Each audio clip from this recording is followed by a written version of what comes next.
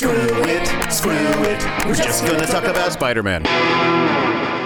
Welcome to Screw It, we're just going to talk about Spider-Man. This is the podcast where we talk about the original Spider-Man comics by his creators, Steve Ditko and Stan Lee. And this is also the podcast hosted by me, Kevin Hines, and my brother, Will. And I am Will. I am the other voice you will be hearing on this podcast. And that's right, we are brothers. Don't let anybody tell you different. Yeah, we're both brothers. We're also UCB comedians. We're also human beings. That's true. We are carbon-based human beings. Yeah. And we are huge fans of Spider-Man and these issues. We had copies of these old issues when we were kids, and we loved them, and we still love them. And we find that a lot of fans of Spider-Man haven't really ever gone back and read them, and we think they're totally worth it. They're fascinating examples of what makes the whole Spider-Man universe great. Yeah, we have lots of people who are reading them for the first time along with us, or people who are rereading them after not having read them in ages, and also a handful of people that have never read the comics, have no plans to read them, and just listen along, and because they either find those early issues just tough to read or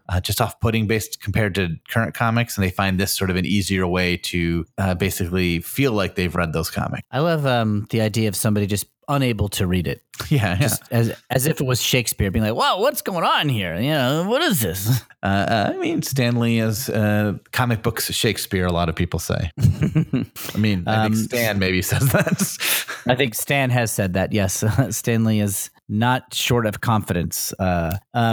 So this episode, we're going over what's called the annual number 2.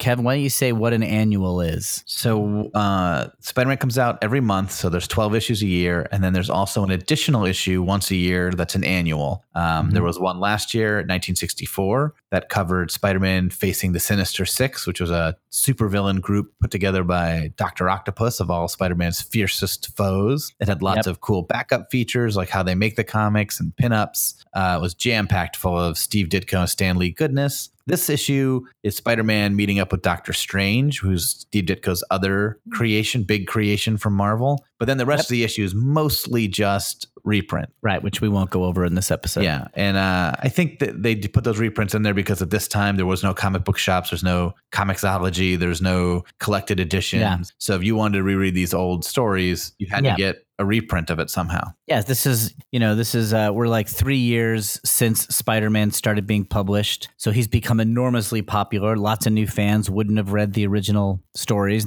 So a reprint of them actually would be pretty cool. Yeah. And this is really cool because it's the first time Spider-Man and Doctor Strange have really teamed up. They had like a one-panel cameo in the first annual, but that's basically it. And it's really cool to see Steve Ditko get to do both his things at the same time. Yeah, and just to go over it for people who are listening to this for their first episode, Spider-Man was done by 2 guys. Steve Ditko was the artist and Stan Lee was the writer, but that collaboration was very blurry. Like Ditko did way more than just draw the pictures. He certainly did all the visual design. He usually came up with the characters. He did the plot, and he did more and more as the series went on. So by the time at the time of this issue, he's doing most of it, and Stan Lee is sort of just doing the speech balloons.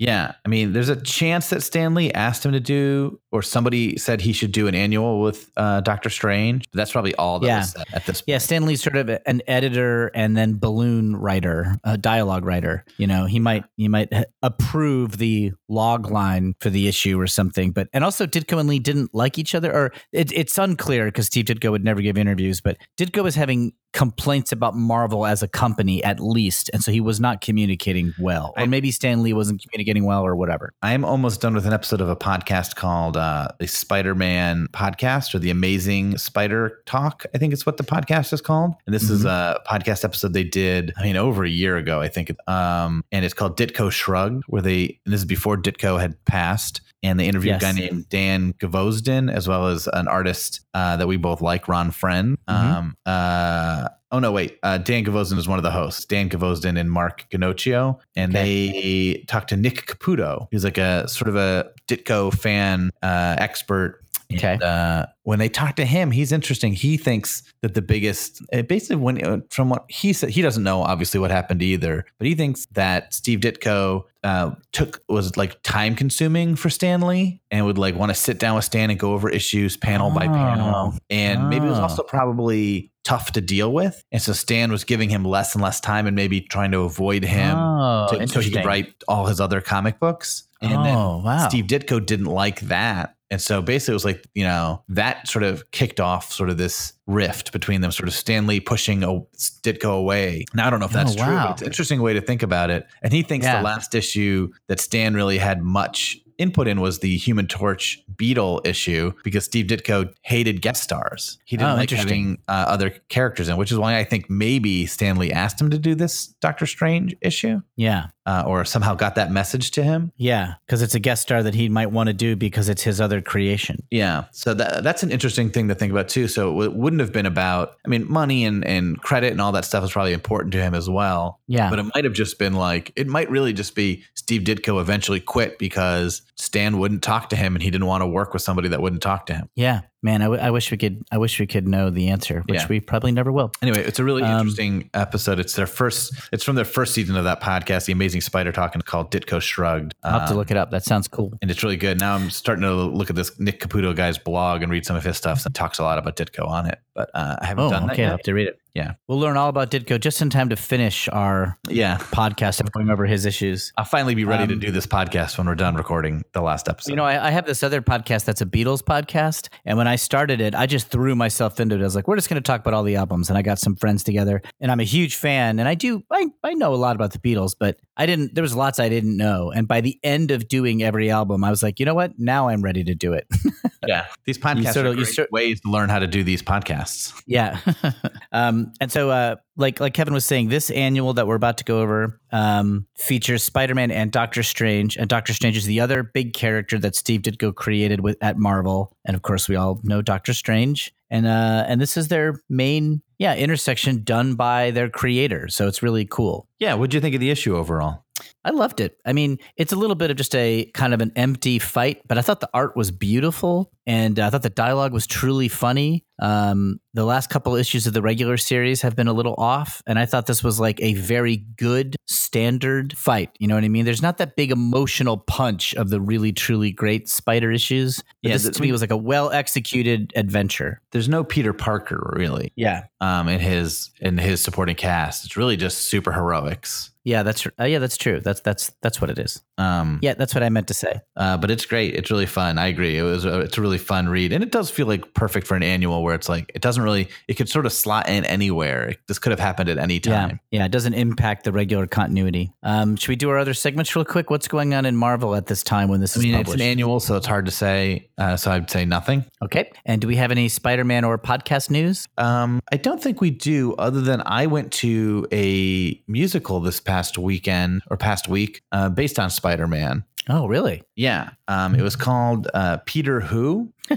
And it was made, I think it was originally made. I don't know if it had this, I think it probably had a different title at this time. I should have done more research. But it was done by this guy, John Ruffiel. I don't know him that well. And hold on, I'm pulling up a page so I have more information for you. But it was done at the Pit, I think, or maybe the Magnet, which is an improv theater. Justin Moran, do you know that guy? I know. Yes. So I think he made this musical basically when Turn Off the Dark was on Broadway. And Turn Off the Dark was the Spider-Man Broadway show that was terrible, and everyone like died making it. Right. And he like saw it and he was like, why do they get this so wrong? I'm going to make my own for like no money. And he kind of threw together sort of like a comedy musical of Spider-Man and recorded it as a video. And I remember watching it online. I didn't go see it on stage. And I was like, oh, there's some parts of this that are really great and it's funny and it's cute. And I think they sort of redid it a lot and put it as part of a festival. Oh, wow. And our mutual friend Sean Taylor ran into me on the street and said, you should go see this. Go with me to see it. So I did. All right. And it's basically the origin of Spider-Man. He becomes Spider-Man on stage. We see him get bit, fights the chameleon at the end. But I would say most of the musical is really about him dealing with Flash Thompson. Interesting. And I'm going to make this claim about this musical, Peter Who. It's the best Flash Thompson I've seen outside of the comics. Wow. It's way better than any Flash Thompson we've gotten in the movies. or the cartoons really, because you can't focus on Flash Thompson in the movies because he's not a real supervillain threat. But in this sort of comedic musical, he can take center stage and be like Peter's biggest problem, and it doesn't feel crazy. And it's really, really fun. It's called Peter Who because Flash Thompson, whenever he sees Peter throughout the musical, goes, "Peter who?" Doesn't remember Peter Parker from scene to scene. Gwen Stacy is the love interest in this. But Gwen Stacy, Flash Thompson asks Gwen out, and Peter's, of course, heartbroken by this. Betty Brant is a character who is just basically falls in love with Peter when he goes to the Bugle and tries to get him to date her, but he won't because I think she's older and crazy. But Flash Thompson's just like an egomaniac throughout this musical. Sings a song about being caught up in a hurricane flash, where he's just like he sings his name a lot, and it's very, very funny. When everyone goes to see Peter after his Uncle Ben dies, Flash kind of doesn't know why they're there, and they mention that his Uncle Ben died at this because he got shot by this crook, and he's like, "Oh, just like that Parker guy in the news." Like, doesn't quite put it together that this is where he is, and it's Flash Thompson is the whole thing is very funny, but I realized watching it that I've never seen like a great Flash Thompson. He's a little sillier, obviously, than the comic book Flash we see, right? But he is the arrogance and obnoxiousness of him is captured in it really well. Oh, cool! And I love the idea of some. And the Chameleon was a fun villain for it too, because it's a very low tech show. So it's an easy thing to sort of replicate on stage. Yes. I remember one of his main abilities is having a vest, but a lot of pockets and masks. Yeah. I mean, mostly there's just a scene where like the guy playing the Chameleon like spins around and another actor comes out to show who he had been earlier in the show. That's pretty fun. That's smart. And there's a great song or sequence where Peter is doing a study date with Gwen, and Gwen is trying to basically say that she thinks she likes Peter now more than Flash, but he has to keep running off to fight crimes. Okay. And it really feels like, this feels like an old comic book. Like they're sitting on a date. His spider sense tingles. He runs off stage. It's like a split screen on the stage. Spider-Man shows up on the other side of the bank fighting this crime, then runs off and comes back to the date. And that happens like 3 times. And he fights like Electro, Rhino, and the Scorpion during the sequence. Beats them all very quickly for comedic effect, but basically misses out on Gwen expressing her true feelings for him. Oh man, this sounds great. And there's a lot of like fun, smart sequences like that. Anyway, it was really fun, and I would say check it out, but I don't know if there's a way for anyone to check it out. I love that somebody just made their own Spider-Man musical. Like, I'm very in favor of that sort of initiative. Yeah, I don't know how permissions work on that sort of sense. I'm sure they couldn't call it Spider-Man, but in the musical itself, it's Peter Parker, it's Spider-Man, it's Aunt May. Like, they use all those names, which I'm assuming will keep it from ever getting too big. Yeah, like at some point, I mean, speaking as somebody who runs afoul of intellectual property all the time, because I do this Beatles podcast, we just play Beatle music on it, and we're not allowed to do that. Yeah, and I think we're okay on this podcast because we just talk about stuff. So, but I post a lot of panels on my Instagram account. I think about it sometimes. The Instagram account is probably illegal technically according to copyright law. When I posted clips from the movies, a couple of those got taken down, but because of the music playing in the background of the scene. Oh, interesting. Yeah. Well, I'm in. It's not that I'm totally advocating a lawless society, but when it comes to intellectual property, I'm like, hey, if your project is small and you're not really going to be making money on it or breaking even or something like that, just go ahead and do it. And like when it gets big enough that it's a problem, cross that bridge when you come to it. Maybe you have to take it down, Yeah. Or maybe the company will find a way to make it work. Don't worry about it until you have to, because I just think people are cowed by corporations a little too easily. Again, not to be like totally disrespectful to somebody's work. I think you got to give credit, absolutely, and be honest about what you're doing. Don't lie about it. But yeah, I do this Beatles podcast, and people will email me pretty frequently, like once a week, and say, "Hey, what are the laws about playing music? How did you get around it?" And I email back, "I didn't." And the minute Apple Music sends me an email and says to stop, I kind of will have to stop. But like, there's a million Beatles podcasts. You know what I mean? Like, I'm not that big a deal. Like, as long as a computer algorithm, I mean, we are talking over the song, so there might actually be an argument for fair use, but I certainly didn't put any work into seeing if it was legal. Yeah. I just find it funny that people really worry about that. They're just sort of like, well, what should I do if a lawyer comes after me? Well, then you'll stop. You'll stop. Generally, the first thing is just cease and desist. You get a cease and desist letter, yeah. And you can just quit there and you'll be fine. You might even be able to push it a little bit. Maybe. Yeah. I don't know. I mean, definitely this musical could just change names and things like that, but it would lose a little something. Yeah. It'd be funny if they did like it, analogs, like Scorpion Man. It's your Aunt June. Yeah. Arachnid Man. And yeah. I'd still go see it. I'd know what was going on. Yeah. I mean, if it's ever in LA, I'll let you know if I hear about it and tell you to go see it. Yeah. It was fun. Let's get into this issue. Yeah. We've talked a lot about not this issue. Now let's talk about this issue. Yeah. So this is the Amazing Spider-Man Annual number 2. Spider-Man and Doctor Strange team up. Cover is no big deal, I think, although it's a fine enough drawing of Spider-Man. But the splash page, I love. The splash page is just beautiful. I mean, this is a very awesome. Doctor Strange splash page. It's Spider-Man standing on some sort of weird orb, lots of weird shapes flying around behind him, and Doctor Strange and some evil wizard sort of in battle. Yeah. I mean, I am already so excited if you're a fan of Ditko art, because Ditko loves drawing Spidey doing acrobatics, weird like poses and stuff. And then Doctor Strange, the Sorcerer Supreme, lets Ditko draw all these like ethereal, astral, amorphous, crazy shapes. And they are already all in play in the splash page. Yeah, and I mean, Spider-Man's the one thing he doesn't get to really do any of that stuff because it's a more grounded world. Yeah. So throwing Spider-Man into this weird world is a rare opportunity. And the lighting looks good, like the inks. I mean, this looks great. Yeah, the last issue we covered, which was 28, 29? 28. I had issues with a handful of the panels, looked rushed and not drawn as well. No problem in this issue. This issue is beautiful from beginning to end. You made a theory that he might have been working on this annual, and so he skimped on the issue a little bit. I don't know if that's true, but this annual looks good for sure. Yeah, definitely. This annual, he rocked it out.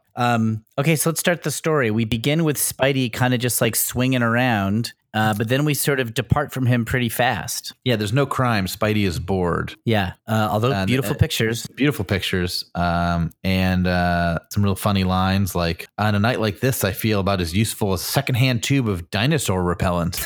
Yeah, I mean, I love it. I love Stan's crazy style, and I just think it's great. I love the idea of someone thinking that to themselves.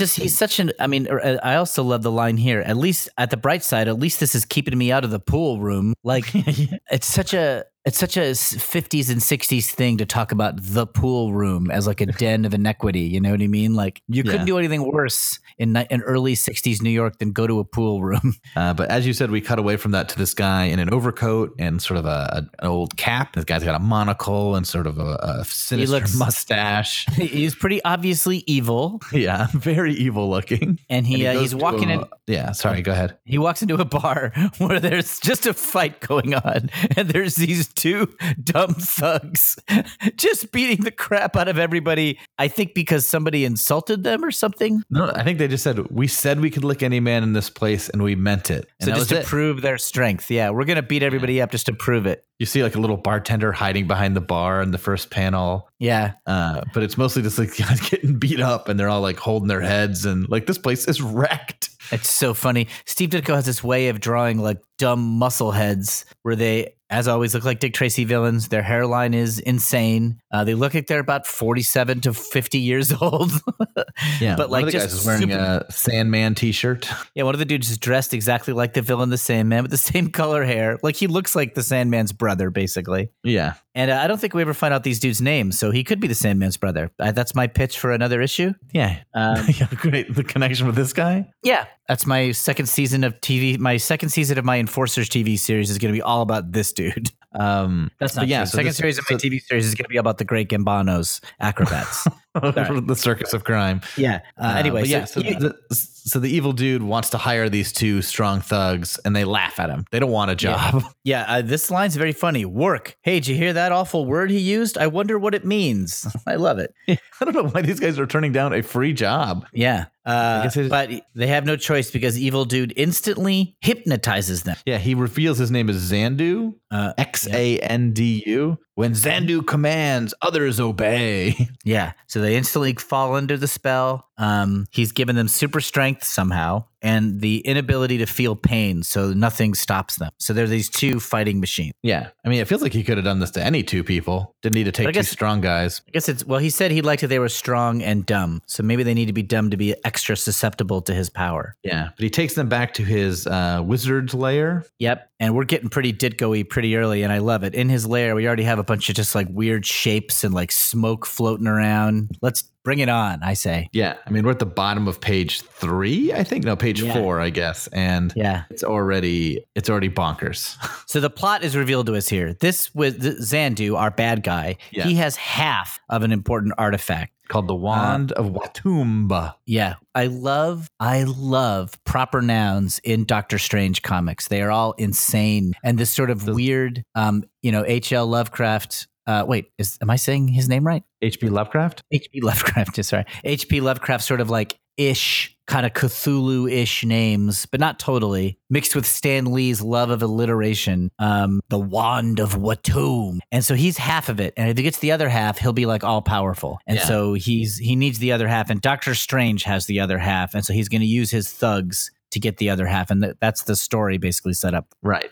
Doctor Strange, they cut to Doctor Strange who's at home reading a borscht recipe. That's so funny to me.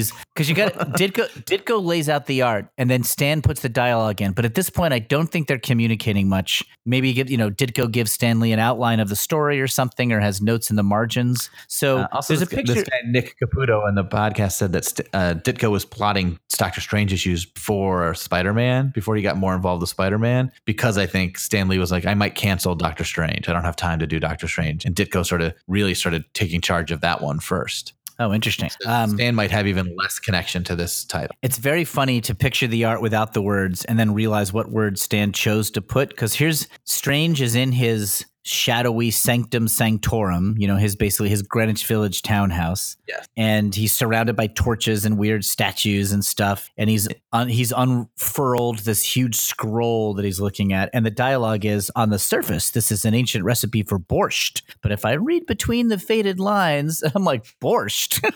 Yeah, it's such a ridiculous and ancient recipe. It just sounds like a New York Jewish joke or something like that. It's like, there I was in Tibet, and I don't know what this thing is. Could be a recipe for borscht for all I know, or something like that. Yeah, but it's very funny. The two thugs burst in while he's reading this borscht recipe. Yeah, they're intruders. He starts to cast a spell, but he realizes they're mindless, so he can't control their minds. It's also a really cool visual when a lot of the panels of these guys, you see the eyes of Xandu floating above them. Yeah, it's fun. Them like the last panel on page 5. Yes, it's very fun. Strange starts. So now we get this whole issue is just going to be an array of Ditko visuals.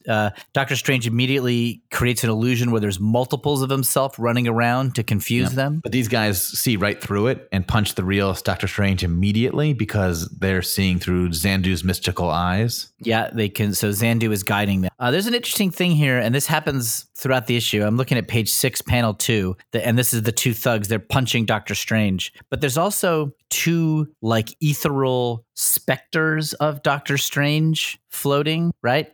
Well, those are the multiple images fading away. Roger that. I now realize what's going on. Sometimes I thought that Stan was just like ignoring stuff, but no. There were 5 Doctor Stranges running around. They punched the real one, so all the other ones vanish. Gotcha that.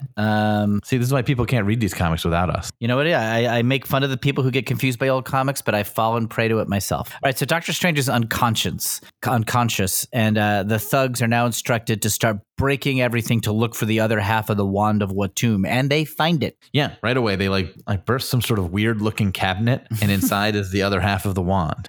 So things are going great, and they walk out of Doctor Strange townhouse, out of the roof onto a ledge, this sort of zombie-like. Yeah. But unfortunately for them, Spider-Man happens to be swinging directly overhead. Yeah, accompanied by a Stan Lee caption apologizing that Spider-Man hasn't been here sooner. Yeah, that caption says, "And now, for those who may think we've forgotten what magazine this is supposed to be, we offer proof that we do remember, because here comes Spidey now." Now, some would say that's an unnecessary caption. Yeah. I don't think anyone's reading this comic going, they forgot to put Spider-Man in it. But I kind of love it. I do think that Stan has a good sense of like segue and pace, and he gets made fun of, but the comics he did are some of the best comics ever. And part of it is this knack of, I need to check in with the reader here. And I think he's right a lot. I mean, his comics are fun. These original Marvel comics are all great. They made an empire. They built an empire on the back of Stan's words and Kirby and Ditko's art. No question. And Stan Lee was a part of that. Yeah. There is no Avengers Infinity War without that caption box. Absolutely.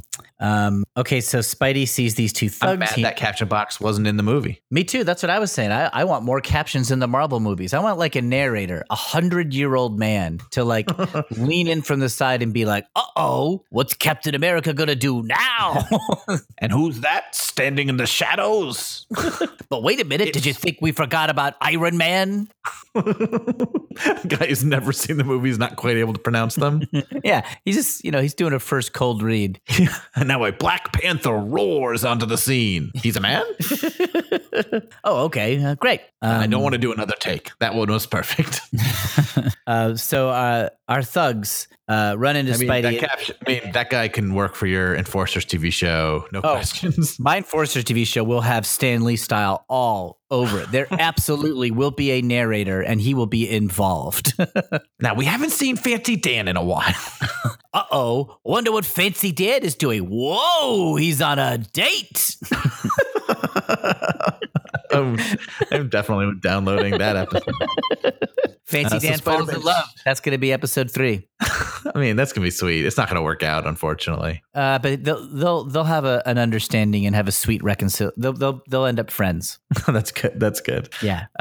Spider-Man sees these two mindless thugs on the roof of Doctor Strange's house and swoops in to see what they're up to because they've clearly broken into that house and are coming out of it. Yeah. So he starts to finish him up. He's thinking this is going to be no problem because he's super strong. But these dudes are super strong, and Spidey can't knock them out. Yeah, they don't feel pain. So they are whooping Spider-Man's butt here. Yeah, it's a good little fight, too. And he tries to web them, but they can just rip that web apart, and they eventually do knock him out. Yeah, this guy has no interest in Spider-Man, doesn't need to unmask him, doesn't want to capture him. Spider-Man just sort of stumbled onto this, so the guys walk off. But Spider-Man kind of half wakes up and tosses one of his spider tracers at them. Yeah, so he's bugged one of the two thugs. I'll say one of the rare bad panels in this, and I hate to focus on the negative, is page 8, panel 4, where the Sandman-looking dude is ripping the webbing apart, right? It looks a little skimpy. I think it's the best panel on the issue, but... Okay, well, we have different opinions.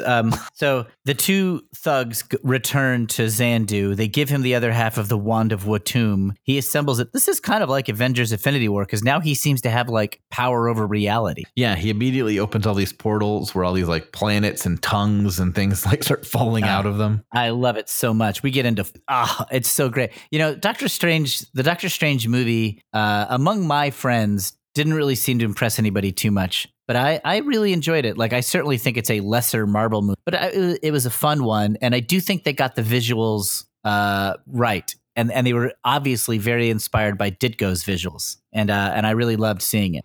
Yeah, I need to rewatch it, I guess. I didn't enjoy it when I first saw it, but I'll give it another shot at some point. You have to scan your expectations down. Like, think of it as a backup story for like a better Marvel movie. And it's good. It's like, it moves fast. I mean, it's a little dumb.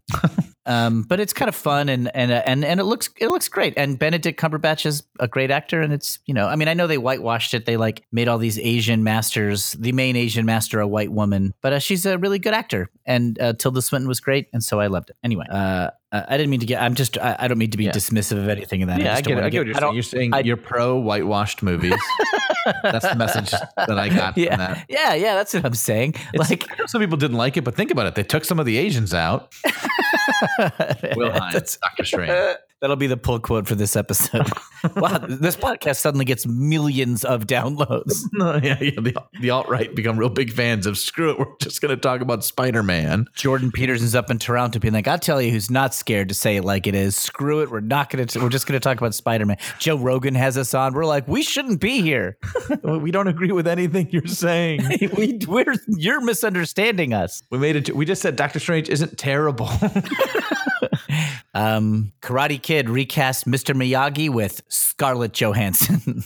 I bet Will Hines will like this, says the producers.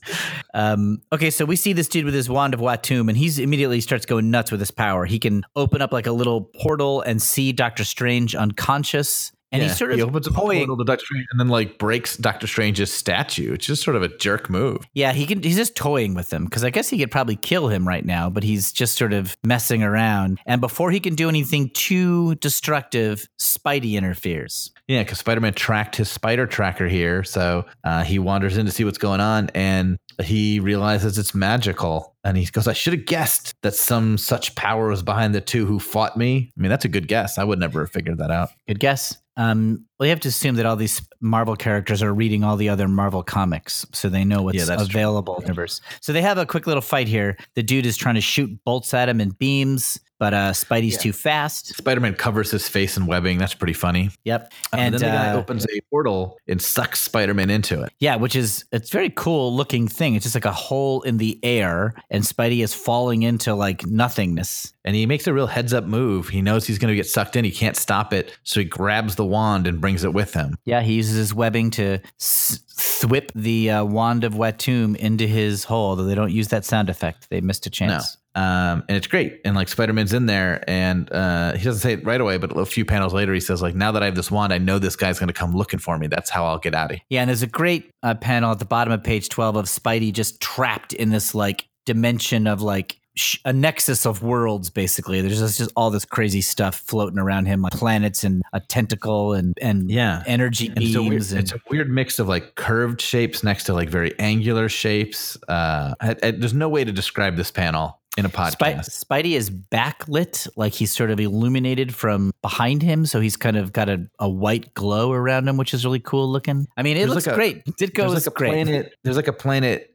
floating in water. Like there's a Saturn-like planet that's sort of sinking into a lake. It's very fun. I feel like you see this type of thing. I see this thing from Jack Kirby a lot when like the Fantastic Four goes in the negative zone, but Ditko's version of this is sort of more fluid and flowy. But yeah, Spider-Man's fighting this, and then those two thugs kind of walk out of nowhere, and also really cool image on the top of page 13. Yeah, they just fight him to try to get the wand back. Yeah, Spidey's right. Xandu has sent these guys after him, so they get into like a little fist fight in this like dimension land, and that's really Meanwhile, everyone who gets punched is like falling into some weird shape. Yeah, punched through an orb or into some liquid that's just floating there, or through a beam of light. Yeah, but there's another person we haven't checked in on a while, Will. Doctor Strange, meanwhile, in his mystic retreat in Greenwich Village, Doctor Strange finally recovers consciousness. Doctor Strange wakes up, sees that his wand has been stolen, and starts using his mystical powers to track it. He's got his amulet, which lets him see things. He's got his cloak of levitation that lets him fly.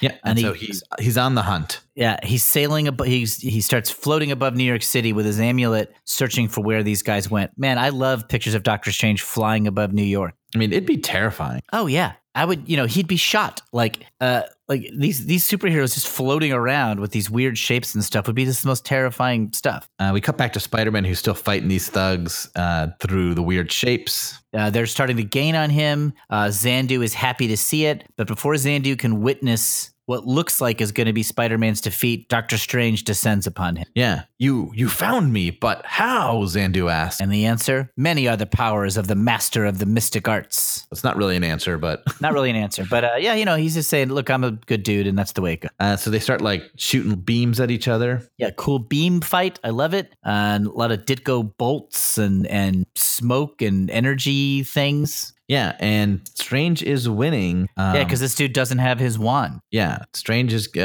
taking him down, and at that moment, the thugs bring Spider-Man back. Yep, and Spidey thinks in his head, I had to let them get me in order for them to bring me back, but now I've got to find a way to escape anew. And Doctor Strange is startled by the portal opening up with two thugs fighting with Spider-Man. He didn't know any of that was going on, and Xandu thinks, perfect. Strange is momentarily startled. I must move quickly while I can. And he grabs the wand out of Spidey's grip. Yeah. And that's going to make him more powerful than Doctor Strange. Yeah, now he is the all-powerful wizard, and Strange knows it. So he's got enough power to hold him off a little bit, but time is limited before Xandu beats him. Yeah, so Doctor Strange runs away. He's a coward. He's a coward, and that's the end of the story. And what we've learned in this issue is that Doctor Strange is a coward and should be banned and replaced with Channing Tatum. Okay, interesting. I mean, it's just a different white guy in this case, but... Yeah. No, he runs away and he leaves his body to float in the air as his ghost form Doctor Strange will do this a lot. There's certain like magic and abilities he can only do in ghost form. So he's abandoning his body like all the time from what I remember. Yeah, he likes to be in his astral form where he's basically a ghost that can just walk around. He can spy on things. And I think also there's some magic he has access to when he gets out of his body. Yeah.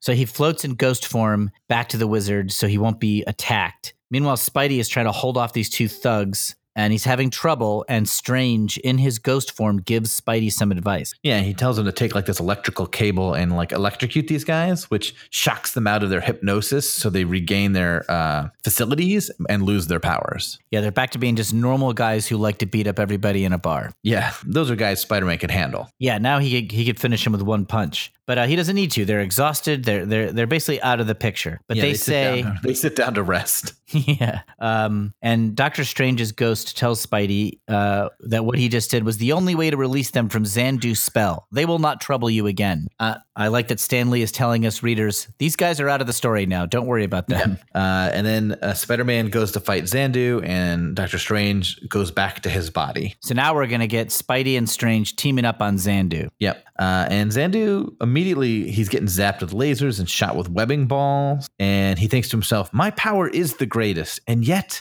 I am confused between Spider-Man's web and the spells of Doctor Strange. I do not know where to turn first. So he doesn't know who to defeat first, and that maybe is going to spell his undoing. Yeah, he can't focus on enough things. Spidey's throwing webs at him and jumping around, and Strange is doing his weird electrical bolts and spells, and it's basically just overwhelming this dude. His wand doesn't make him any better at multitasking. Yeah, I mean, this guy has a powerful weapon, but he's not good at using it. Back in my computer programming days, we talked about operating systems that were either single-threaded or multi-threaded. Unix was multi-threaded, and the original Windows operating system from Microsoft was single-threaded. Windows could only really do one thing at a time. It just did it very fast, where Unix could truly do more than one thing at once. This comic is a metaphor for the Windows operating system. This made this podcast so much more popular, comparing it to operating systems and their and how threaded they are. Well, I have another metaphor. Maybe it's an argument for self-driving cars. Like the weak link in an otherwise perfect setup is the human brain. If we just could remove that. If a Google car got its hands on the wand of Watum, it would be unbeatable. All right, interesting. Yep. That's what Steve Ditko was saying in 1965. I mean, I don't doubt it. So Doctor Strange sort of snares his wrist in a spell, and Spider-Man webs his hands, and so he drops the wand. And which makes him powerless. Strange instantly can, Spidey's, since he's webbed his hands, Strange can finish him off, and they got him. Yeah, Doctor Strange removes all the power from the wand of Watum, so now it no longer has any power. That's a cool thing to do. Just like I guess he was holding on to it out of respect for it or something like that, but he realizes no more. And then we do a little quick look into the bad dude's brain to see his story. Yeah, very quickly we find out how he learned about the wand and why he decided to do it. And then Doctor Strange erases that memory. Yeah, he's really appointing himself judge, jury, and executioner. I'm a little surprised that Ayn Randian Steve Ditko doesn't have him bring him to the cops. But I guess for an annual, we can bend the rules. Spider-Man even is a little spooked by it. He says to himself, after what I've seen, I sure wouldn't want you for an enemy. And now, the issue's over. And this last panel, I love, I'm going to make too big a deal about it, but I love the dialogue here so much. Yes. You've said this line to me numerous times. Have I really? Oh, that's definitely a few times. So Doctor Strange flies away and says, "May the Vishanti watch over thee." And Spidey goes, "And may your amulet never tickle." And I think that's a really funny thing to say. And I've definitely said it a bunch to people. Yeah. May your amulet never tickle. I love saying it. Yeah, he's trying to match the gravitas of Doctor Strange, but with the silliness of Spider-Man. I do want to say, that is a pretty good demonstration of what Stan Lee brings to this book. You're like, well, if all he did was write the speech balloons, what is he really adding? He's adding character. He's adding personality. Yeah. Strange is talks in this sort of grandiose, over the top seriousness, and Spider-Man doesn't, and that's not nothing. Spidey's fun. I mean, he's our guy. And then his closing thought in his speech balloon: "The only thing wrong with this evening is when I wake up tomorrow morning, I won't believe a word of it." and it's a great capper. And I really like this. You're right. There's no Peter Parker, so there's no real emotional undercurrent here. But for just like a fight fest, this is a fun issue. I mean, if this went into a 12-page story about J. Jonah Jameson reorganizing the Daily Bugle offices, it'd be a real then we Ditko got story. something. Yeah. Then there's a reprint of Spider-Man #1 after that, where they've actually, and the second part of that is the one I think where they called him Peter Palmer by accident. Okay. Yeah. I'm not 100% sure if that's true, but it's been fixed in this reprint. Oh, okay. That's good. Then there's some pinups of some of his greatest villains that were not pinups in the first annual, like the Circus of Crime. Yeah, it shows we haven't added a lot of great villains since that last one. The Scorpion, the Beetle, Jonah's Robot, which will someday be called the Spider Slayer, the Crime Master, and then there's a reprint of Dr. Doom versus Spider-Man, and then that's it. That's the issue. Yeah, it's funny looking at the reprints here to see how Ditko's art has evolved. Like it looked a little bit more intricate in the old issues. It's sort of more kind of open and less detailed now, but it looks more powerful now. He's getting more fluid, it looks like, in the current issues compared to these ones that are being reprinted. Yeah, definitely. It's a little cleaner. It's still amazing. There's something about the rawness of those first few issues that really stands out to me. Yeah. He's good. Steve Ditko's good. That's my conclusion. Let's give out our awards. Yeah, let's do it. First thing is, let's do Stan Lee dialogue first, since I know what yours is. Yeah, my Stan Lee dialogue is, "And may your amulet never tickle." And that's probably the best line in the whole thing. But I will pick, I think I'll just pick the line I said earlier, which was, what was it? Like the first page. On a night like this, I feel about as useful as a secondhand tube of dinosaur repellent. That stood out to me when I first read it. It's a great one. It is a great Stan Lee one. What panel do you pick, Will? Okay, I'm picking page 18, panel 5, and it's where Spidey and Strange have fully teamed up to fight Xandu in fun one. Oh, that's interesting. I thought you were going to pick that first splash page of Spidey and the Weird World.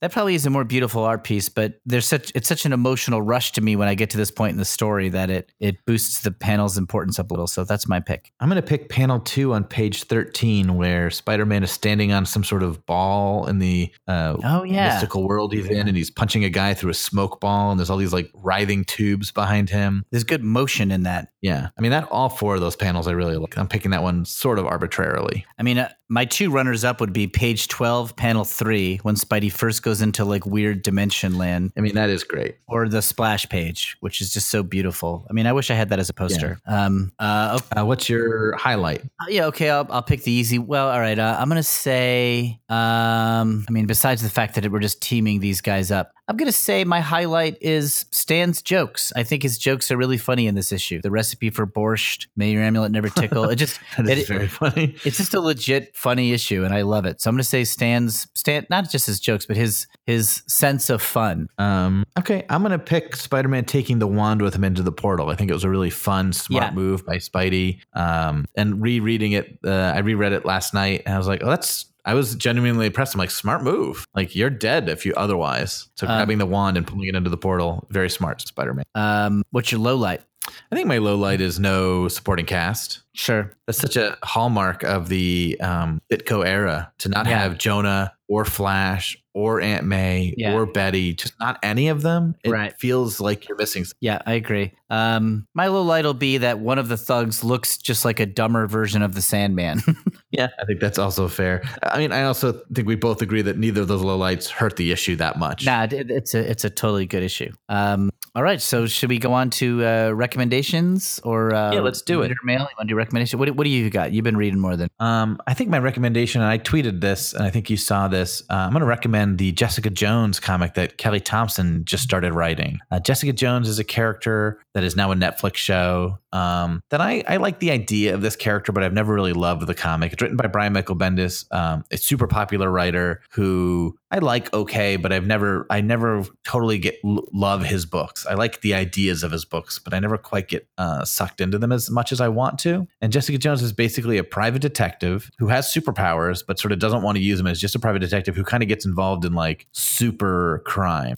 Okay, right. Yeah. And so her cases generally involve like superheroes or supervillains of some sort or some way. And she's just otherwise a noirish Chandler-like private dick. Okay. And Brian Michael Bendis no longer works for Marvel. He's left. He's working for DC Comics now. He's doing Superman. Wow. It's a huge seismic change. And it's very interesting. It's also like he's been at Marvel so long now that I'm excited to read his DC stuff because I think it'll feel fresh and different. Yeah. But nobody else has ever written Jessica Jones. Oh, that's interesting. And so they handed it to Kelly Thompson, who wrote the all-new Hawkeye series that Alex Fernie recommended on a previous podcast. Right. And that I also loved. And I think have you read that yet? Yes, I love it. It's great. And so she's writing the new Jessica Jones comic. And Jessica Jones made a cameo in Hawkeye. And the first issue just came out. And it's also an interesting publishing model. This comic is digital only, comes out once a month. It's a double issue. So it's $5 for like 40 pages. Wow. And after the third issue, they'll take a break. They'll release the trade in print. And then they'll do another digital 3-issue series. Oh, it's very interesting. So it's not being released as floppy papers. It's just being released in collected editions and digitally. And I got the first issue and it's great. Oh, sounds fun. Kelly Thompson is great.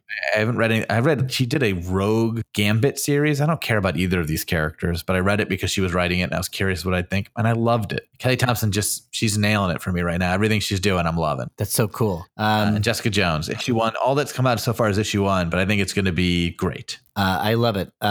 Okay, my recommendation, as always, is Less Informed. I read far fewer comics than my brother, so his picks are better than mine. But I'm going to Beetle Bailey's Sunday comic for this week. Weekday only. Beetle Bailey last Tuesday. That's my recommendation. He really sticks it to Sarge.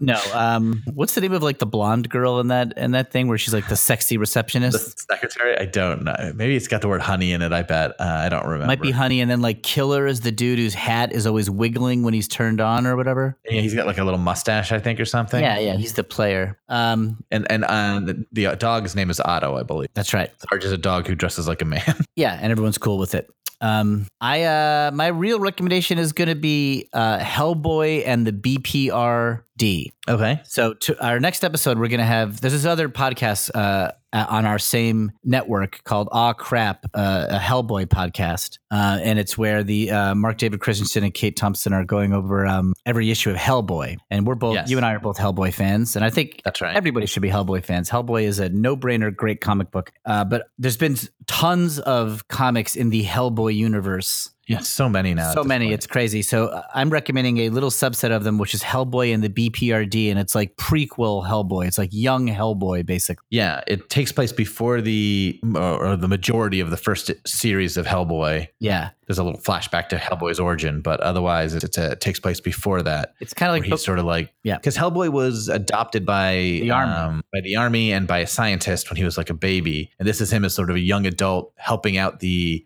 paranormal division. Yeah. And one of the great things about Hellboy is that he is a demon transported from hell by mistake to Earth, raised on Earth by Americans. And he is a cigar smoking, true blue, old school, tough talking American guy who just like wants to beat the bad guys and doesn't want to think too much about it. And he finds out that there's this whole infernal legacy that he's supposed to bring about the end of times, but he basically doesn't care and just likes his job on Earth. Yeah. That's the fun of him. But these stories take place before he knew anything about his hell legacy. And he's just like a big tough guy who's got horns that he has to shave down. Yeah. He just knows he's this demon that somehow accidentally ended up on Earth. And like, this is sort of what he does. Yeah. And he's not that introspective. And it's part of the fun of him. He doesn't know that he doesn't know that he is fated to destroy the world. Yeah. And so this is sort of like, or lead the armies of the damned or something. I don't know. I lost track, but these are fun episodic adventures.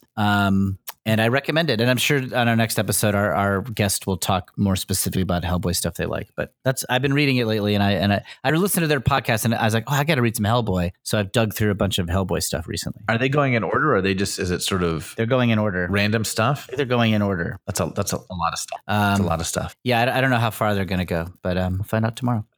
We're way behind on mail. Should we just do a couple? Pick a couple. Yeah. So our email is screwitspidey@gmail.com. Just because we're behind doesn't mean you shouldn't write us. Yes. I started responding to people because I now realize like if I don't email them back sometimes, they might never hear from me. Right. Because who knows when we'll get to all these emails. This one is from Summer Hall. She's another person that wrote in on your request for female great fans. Great. She's a huge fan of the podcast, 21. And she talks about, she wanted to prove you wrong that there are females listening. I wrote her back to let her know she is the third. Appreciate it. But still, that's a very strong placing. Yeah. You know, Three's very high. chronologically getting it. You get on the awards podium at the Olympics if you're third. Yeah. She's been listening since the beginning. She just didn't email us because she didn't think she had an interesting question, but you got her to email. Oh, great. Good job. All right. Cool. She reads Spider-Man comics while at work when she's bored, when it's slow, I guess. Right. That's what she talks about. Nice. And she was curious who's our least favorite of the popular villains, basically. So Okay, right. so of the I guess that would take out like the Tinkerer and things like that. Right. The obvious clunkers we got to take out. That's her question. That's a very fun question. I guess I'm going to say, I think you'll disagree with me on this, Kevin, but I think that Mysterio is the one that always was the lamest to me. It basically was like the longest walk to make him threaten. Although, if the movie makes him great, I'm sure I could change my opinion. But that'd be my answer right now. Yeah. That's a good answer. Because the other ones, it's not Doc Ock, it's not Vulture, it's not Green Goblin, it's not Sandman. Those guys are all great. Kraven, he works. He shouldn't, but he does. Kraven was going to be my answer because he's so ridiculous, but the 80s stories made him so cool that it kind of bumped him up in my brain. I also think that first Kraven story is legitimately great. Yeah. And I think Mysterio's first story isn't that great, but his second story is really good. I don't know. Does the Scorpion count as a major villain? I thought about that. He'd be my pick if he counts, but he almost maybe doesn't count. He counts. He's my least favorite of the good villain. He's still around. How about the Lizard? You say the Lizard. Oh yeah, the Lizard would definitely be a big one. And so would Electro, I would say. Electro probably he's got a great power set. Yeah. There's not much story to that guy. It can't be the Lizard because Kurt Connors alone makes that character interesting. He's such a dramatic story. It gets repeated so much that it loses some strength. That like how many times can this guy turn into a lizard? But that, you feel for the guy he doesn't want to be a villain. Electro's just sort of a thug who shoots electricity. His costume only works when Ditko really draws it. Otherwise, it looks sort of stupid. Yeah. His power set is great. Electricity is a great, very threatening villain. Yeah.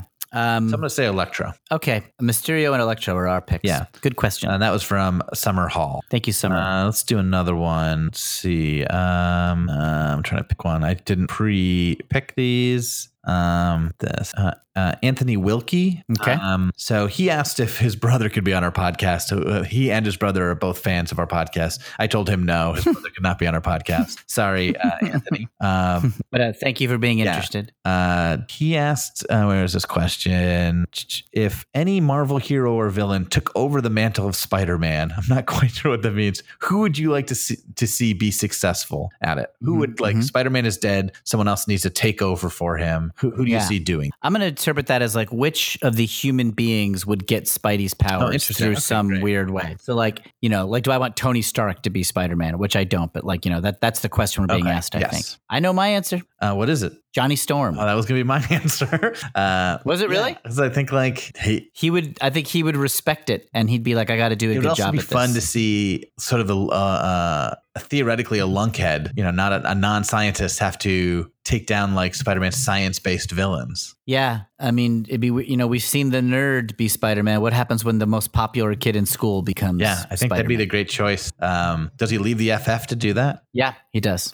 Who does the worst job at it? He asks who would fail at it. That's fun. The guy who would be worst... It'd have to be just some like self-centered prick. It would be fun to see someone be bad at it, and then that would make them respect Spider-Man. Like, I don't think this would be the case, but like if Captain America tried to do it and couldn't handle those villains. You know what? These villains are tougher than I thought. I guess I know who'd be funniest, and that'd be J. Jonah Jameson.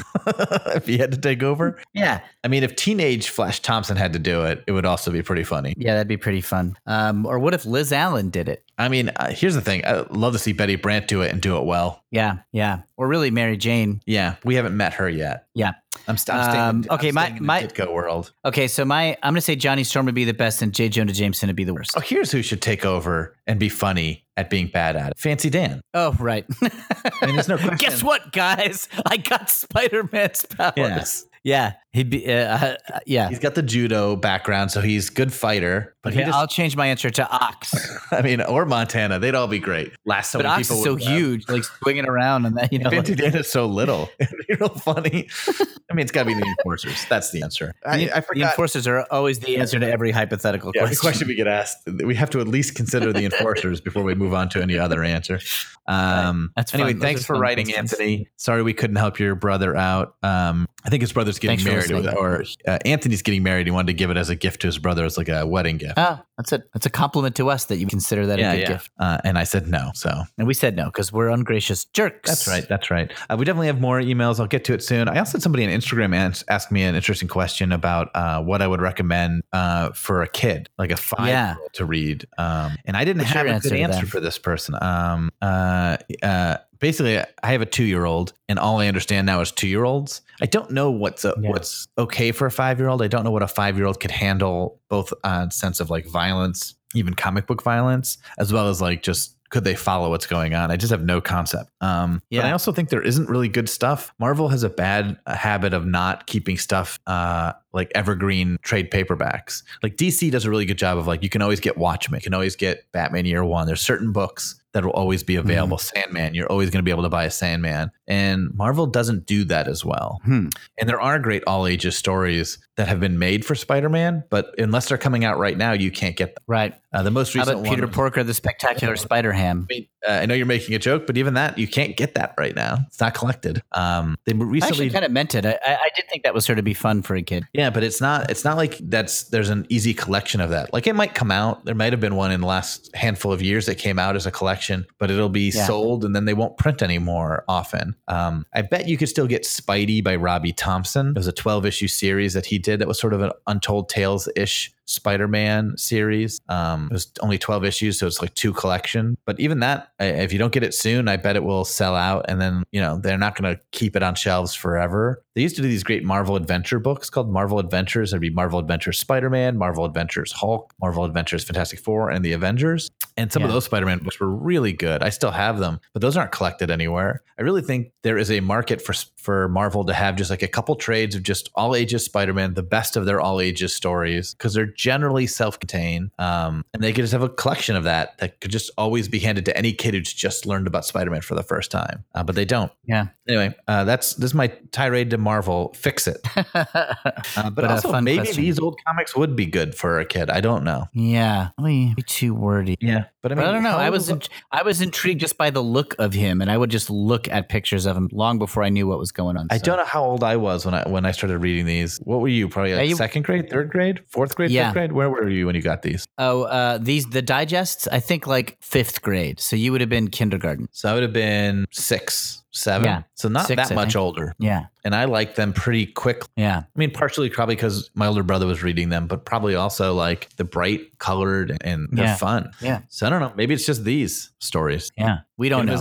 Get him as a kid before you know what other comics read like. Yeah, but I don't have an answer for that. Anyway, that's our reader mail, but definitely send us more mail at screwitspidey@gmail.com. Follow us on Instagram at screwitspidey, as well as on Twitter at screwitspidey, where I post images from the comics we talk about. These hypothetical questions are really fun. If you have hypothetical questions for us, I really like these challenges. So if you don't know what to write, but you want to write something, think of some kind of like fan fiction-y thing for us. Like, what would we do if this happened, or who would we pick to do this in the stories? I mean, I think Spider-Man has had people take over for him probably in stories. I think like the Prowler has done it a couple times. Who's like a little known to mainstream America comic book character. I don't know who else has done it. But I think it's probably he's been around 60 years now, 50 years. People have taken over. Spider-Man has vanished here and there. So send us some correspondence. And I guess that's it for this episode, right, Kev? Yeah, that's the end of this episode. Thanks for listening, everyone, and keep listening. And come back next episode. We're going to talk about issue 29. Yeah, and Scorpion's back, and we have some guests from the Hellboy podcast. Yeah, that'll be fun. All right, goodbye, everybody. Screw it. We're just gonna talk about Spider-Man. Hey, this is Betsy Stover. And I'm Amanda Allen. And we do a podcast called Why Mommy Drinks. Each episode we have a guest and we all share a story of a time that our kids drove us to drink. Parenting isn't easy, but it sure can be funny. Listen to us on Campfire Media. Why Mommy Drinks. Campfire.